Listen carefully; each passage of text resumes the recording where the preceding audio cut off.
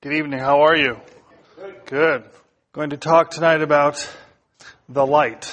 And the title of this message is Light, Light, Light. We're going to talk about the radical light, the revealed light, and the reflective light. What do I mean? First of all, the radical light. The word radical comes from a Latin word, and you know what it means? It means root. Did you know that? Very good. It means root, foundation, if you will. So when we talk about the radical light, we're talking about God Himself.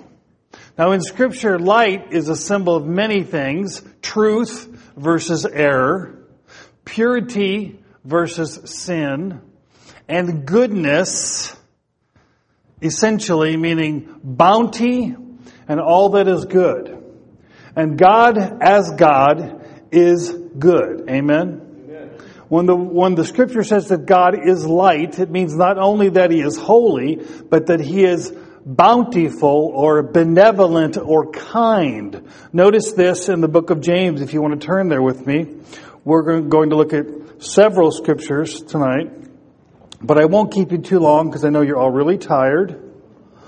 You've had a long day of festivities. In the book of James, chapter 1, James says this in verse 13.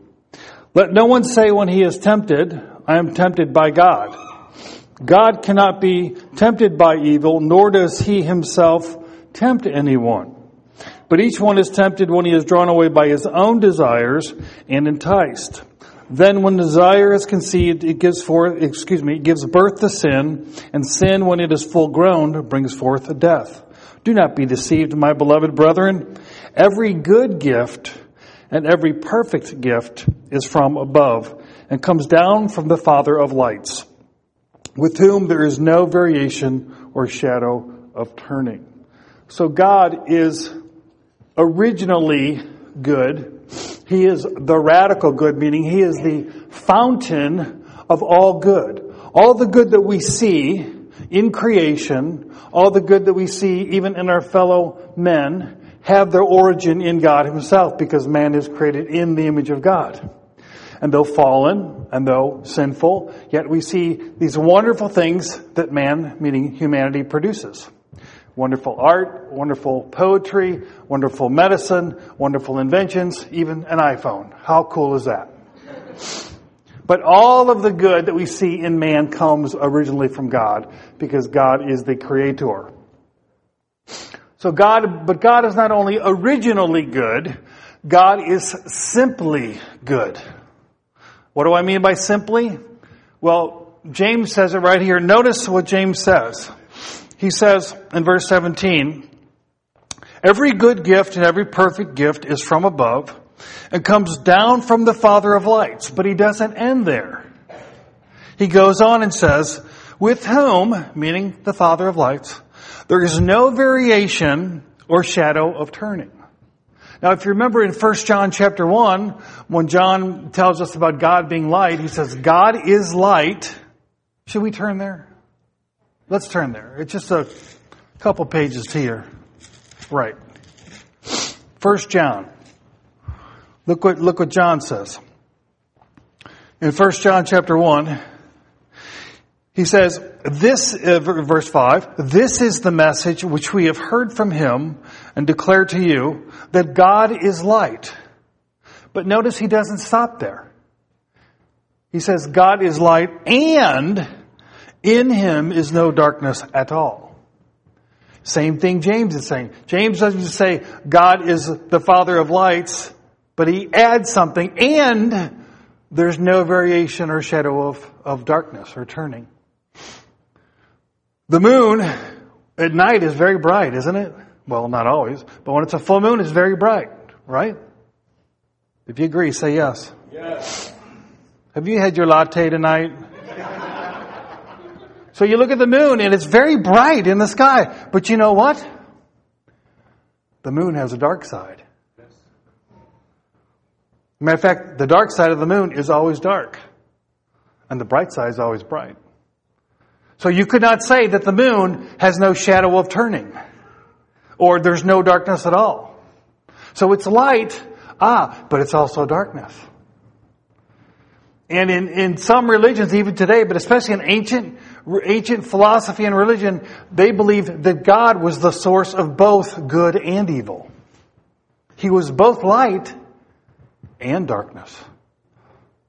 Yin and yang. But Scripture says, no, God is the source of good, not evil. And so the Bible explains the origin of evil being through the fall of Lucifer and then the temptation of man. But God originally created everything good. He looked at all that He made and said, behold, it is very good. So God is simply good, meaning not only is He light, but He has no shadow. He has no darkness. Not only is He good, but He's not good a whole bunch and has a little bit of bad. Or He's not good sometimes and bad other times, but He is good and He has no shadow, no variation. He's purely good or simply good, unadulterated good. He's also thirdly immutably good, which means that God never changes. God is purely good or simply good, but He will always be that way. He has always been good.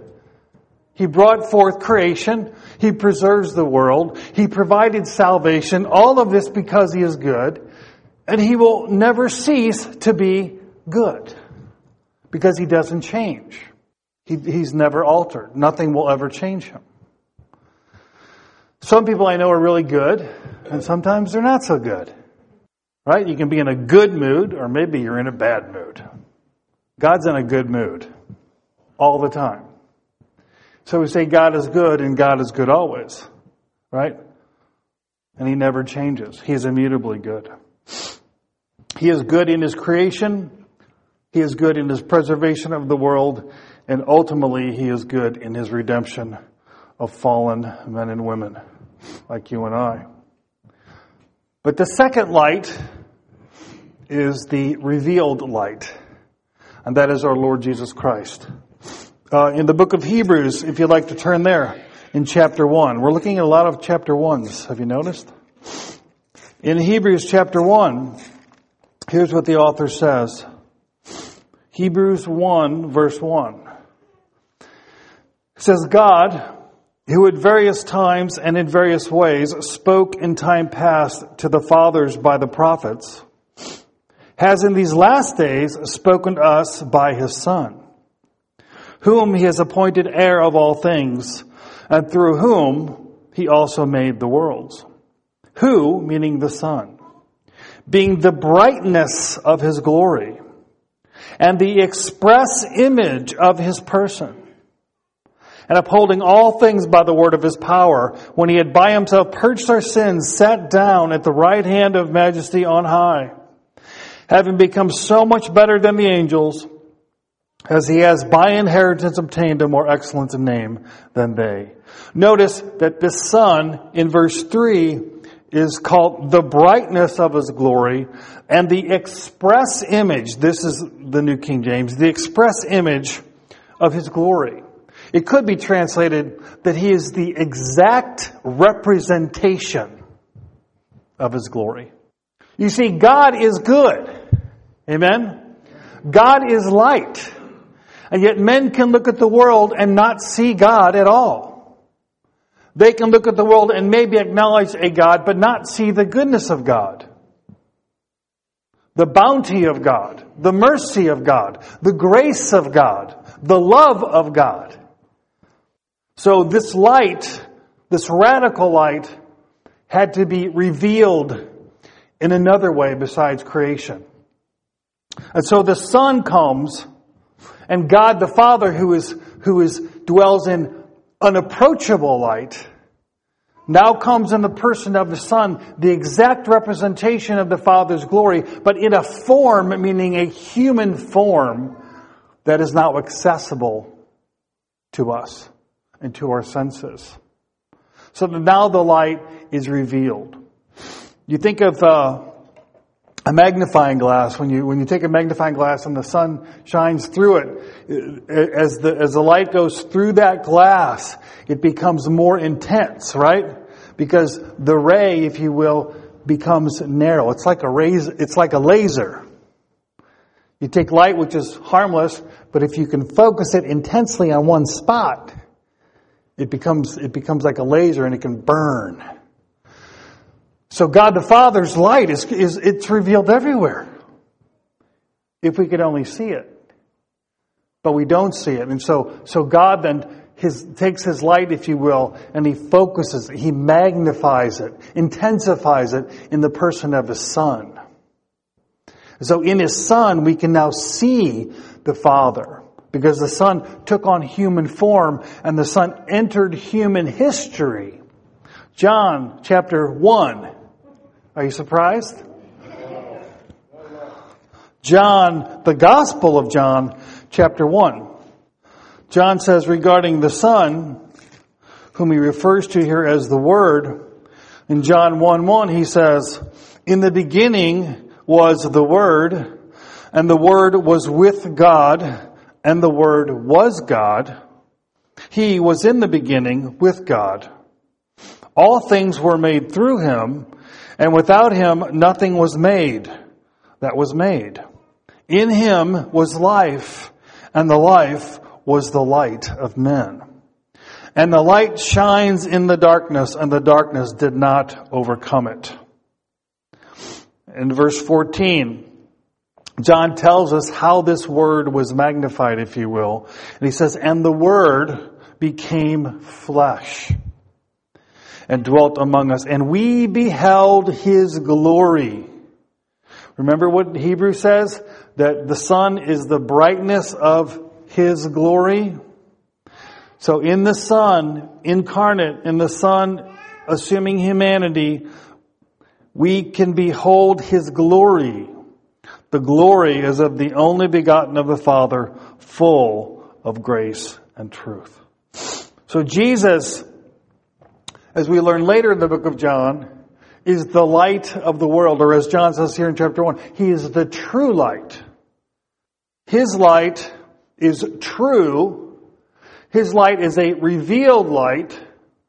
Because He is also being God, He has the light in Himself. He is the light. Jesus doesn't reflect the light. He is the light. Because He is one with the Father. But He's the revealed light because in Jesus, the light of the Father becomes clearer, it becomes nearer, and it becomes dearer.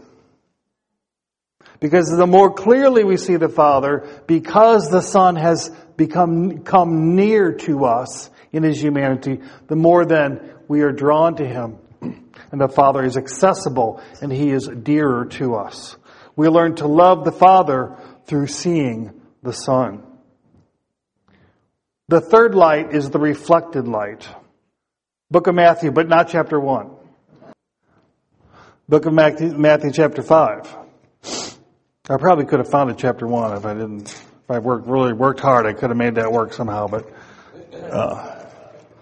in Matthew chapter 5, this is one of the most profound passages of Scripture in my mind. Because here in Matthew 5, Jesus refers to the church as the light of the world. Now remember, Jesus said that He was the light of the world. Well, ultimately, the Father is the light of the world, right? Because He's the radical light. The Son is the light of the world. He's the revealed light. But we are now called the light of the world. Why? Because we are the reflected light.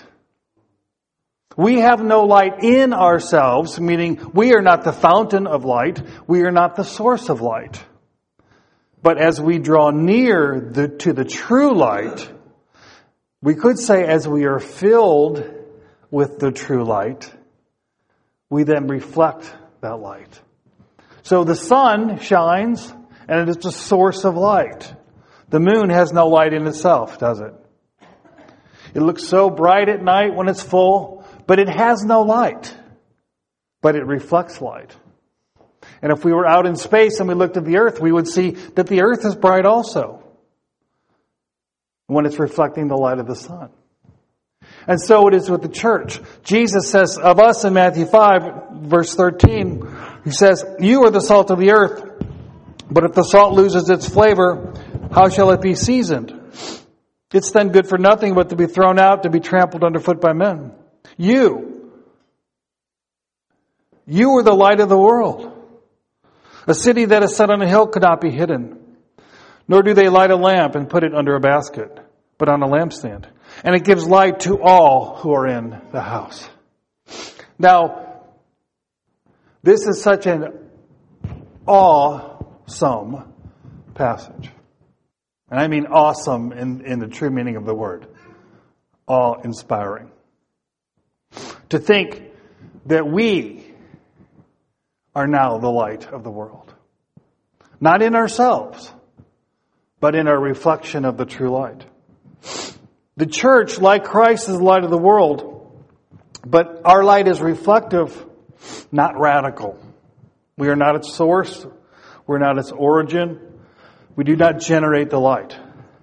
We receive light and we reflect light.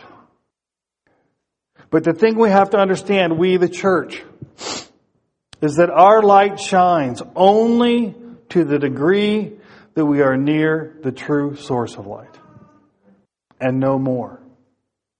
We are only as bright as we are near. So when Jesus says that we are the light of the world, he really implies that we can fail in being this light when He says you can be under, a basket. You can be like a candle that somebody puts a basket on and it gets extinguished. So for the church to fulfill its mission to be the light, what must we do? We must draw near to the true light, to the radical light, and to the revealed light. And it is as we commune with the true light that we reflect His light more and more and more. Ephesians chapter 5. 2 more scriptures and we'll close. Ephesians chapter 5. The Apostle Paul tells us this. He says here in verse 8 of Ephesians 5, he says, "For you," he's talking to Christians, so if you're a Christian, he's talking to you. "For you were once darkness," meaning before you came to Christ.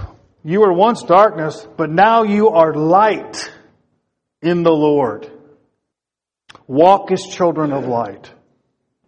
For the fruit of the light is in all goodness and righteousness and truth, finding out what is acceptable to the Lord, and have no fellowship with the unfruitful works of darkness, but rather expose them."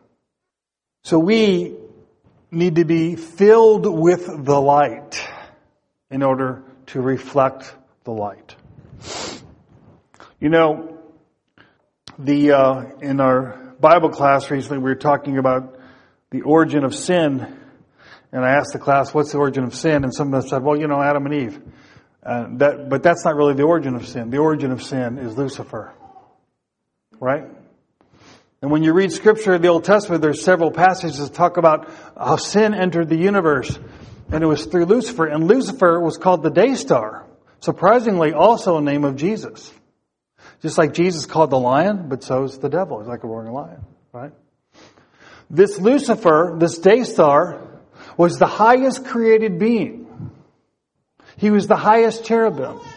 And he was one of the cherubim that was over the mercy seat in heaven. He hovered over the throne of God. Now when you read Ezekiel or the book of Revelation, you see that there are these creatures called seraphim and cherubim. They're very odd creatures. 6 wings, a bunch of eyes, right? Like, wow. They go around the throne and they sing, "Holy, holy, holy, holy." This beautiful angel, this day star, was a creature of light. And it says in Isaiah and in Ezekiel that he was covered with beautiful diamonds and emeralds and sapphires. And as he hovered over the light of the throne of God, he reflected the glory of God. And he was beautiful. But he was only beautiful because he was reflecting God's light. But it says in Scripture that he became enamored with his own beauty. And he was puffed up with pride, and he fell and was cast down. And now he's a creature of darkness, because even though he may have this same covering, he's not reflecting the light anymore. We're also told that someday when we see him, we will say, is this the one that shook the nations? This one? We'll be shocked at how he appears. His beauty and glory and radiance was derivative. And it was only as he was near the throne that it reflected the glory of God. And the same is true of us. We are the light of the world. There are people in our world, there are people in your family, there are people you will see tomorrow who need to see the light of Jesus Christ. And that's you. That is you. You are the nearest thing to Jesus that they will ever come to. How do we show the light? It is by us dwelling in that light ourselves. It is by us, through our daily communion with the Father and the Son through the Spirit. It is by our daily time in the Word. It is by our daily time in prayer. It is by our daily time in worship. It is by our communing with God through His Spirit that we then are transformed into His image. 2 Corinthians chapter 3, and we will close. 2 Corinthians chapter 3. Listen to what Paul says.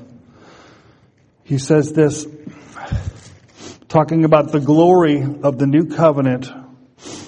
He says in the old covenant, Moses would go up on the mountain, then he'd come down and he'd have a veil on his face, because when Moses, after spending days in the mountain with God, when Moses would come down, his face would shine. And you know what the people of Israel did? They got freaked out. It spooked them that his face was glowing. So he put a veil on when he came down. And of course, that's symbolic of the veil that lies on the human heart. God's glory is veiled to the human heart because of our fallenness and our sin. Paul says this in 2 Corinthians chapter 3, talking about the glory of the new covenant which we have. Where do I begin? It's also good. Verse 12, therefore, 3:12, therefore, since we have such hope, we use great boldness of speech, unlike Moses, not like him, who put a veil over his face so that the children of Israel could not look steadfastly at the end of what was passing away. But their minds were blinded, or it could be translated literally, their minds were veiled. He's doing a play on words here. Moses put the veil on his face, but the real problem was their minds were veiled. For until this day, the same veil remains unlifted in the reading of the Old Testament, because the veil is taken away in Christ. But even to this day, when Moses is read, a veil lies on their heart. Nevertheless, when one turns to the Lord, or when the heart turns to the Lord, the veil is taken away. Now the Lord is the Spirit, and where the Spirit of the Lord is, there is liberty. And we all, with unveiled face, in other words, those of us who have turned to the Lord, we all with unveiled face, beholding as in a mirror the glory of the Lord, are being transformed into the same image from glory to glory, just as by the Spirit of the Lord. So as you learn to gaze upon the Lord through His Spirit, you are transformed into the thing upon which you look. Verse 3 of chapter 4, but even if our gospel is veiled, it is veiled to those who are perishing, whose minds the God of this age is blinded or veiled, who do not believe, lest the light of the glory of the gospel of Christ, who is the image of God, should shine on them. Verse 6, for it is the God who commanded light to shine out of darkness, who is shown in our hearts to give the light of the knowledge of the glory of God. Where do we get the light of the knowledge of the glory of God? In the face of Jesus Christ. And so we have God's Spirit, and His Spirit in us shows us the revealed light of Jesus. And as we look at Jesus, and as we meditate upon Jesus, as we commune and fellowship with Jesus, we then see the glory of God in His face, and we are changed into that image. We become light by looking at the light. Amen? So remember, we now are the light of the world. And especially at this time of year, must we be that light. This is the time of year when you will be around friends and family you may not see for a whole nother year. And this may be one of the last opportunities they have to see the light of God in you. So let your light shine. Let it shine. Let it shine tomorrow when you're with family and friends. Show them Jesus Christ, the Christ that is in you through His Spirit. Amen? Let's stand together. Lord, we thank You that You are the light. You are pure good. You are radically good. You are immutably good. And Lord Jesus, we thank You that You have come to reveal the light of the Father. And that through Your work, Lord, now we can see the Father in a clearer way. And Lord, we thank You that You've given us the privilege to share with You in being the light of the world. We pray, Lord, that each one of us would truly reflect You. I pray that each one of us, Lord, would truly be filled with Your Spirit, truly behold Your glory and be changed into Your image, that we might fulfill our calling as the light of the world. We ask all these things for Your glory, Lord Jesus, and we pray in Your name. Amen.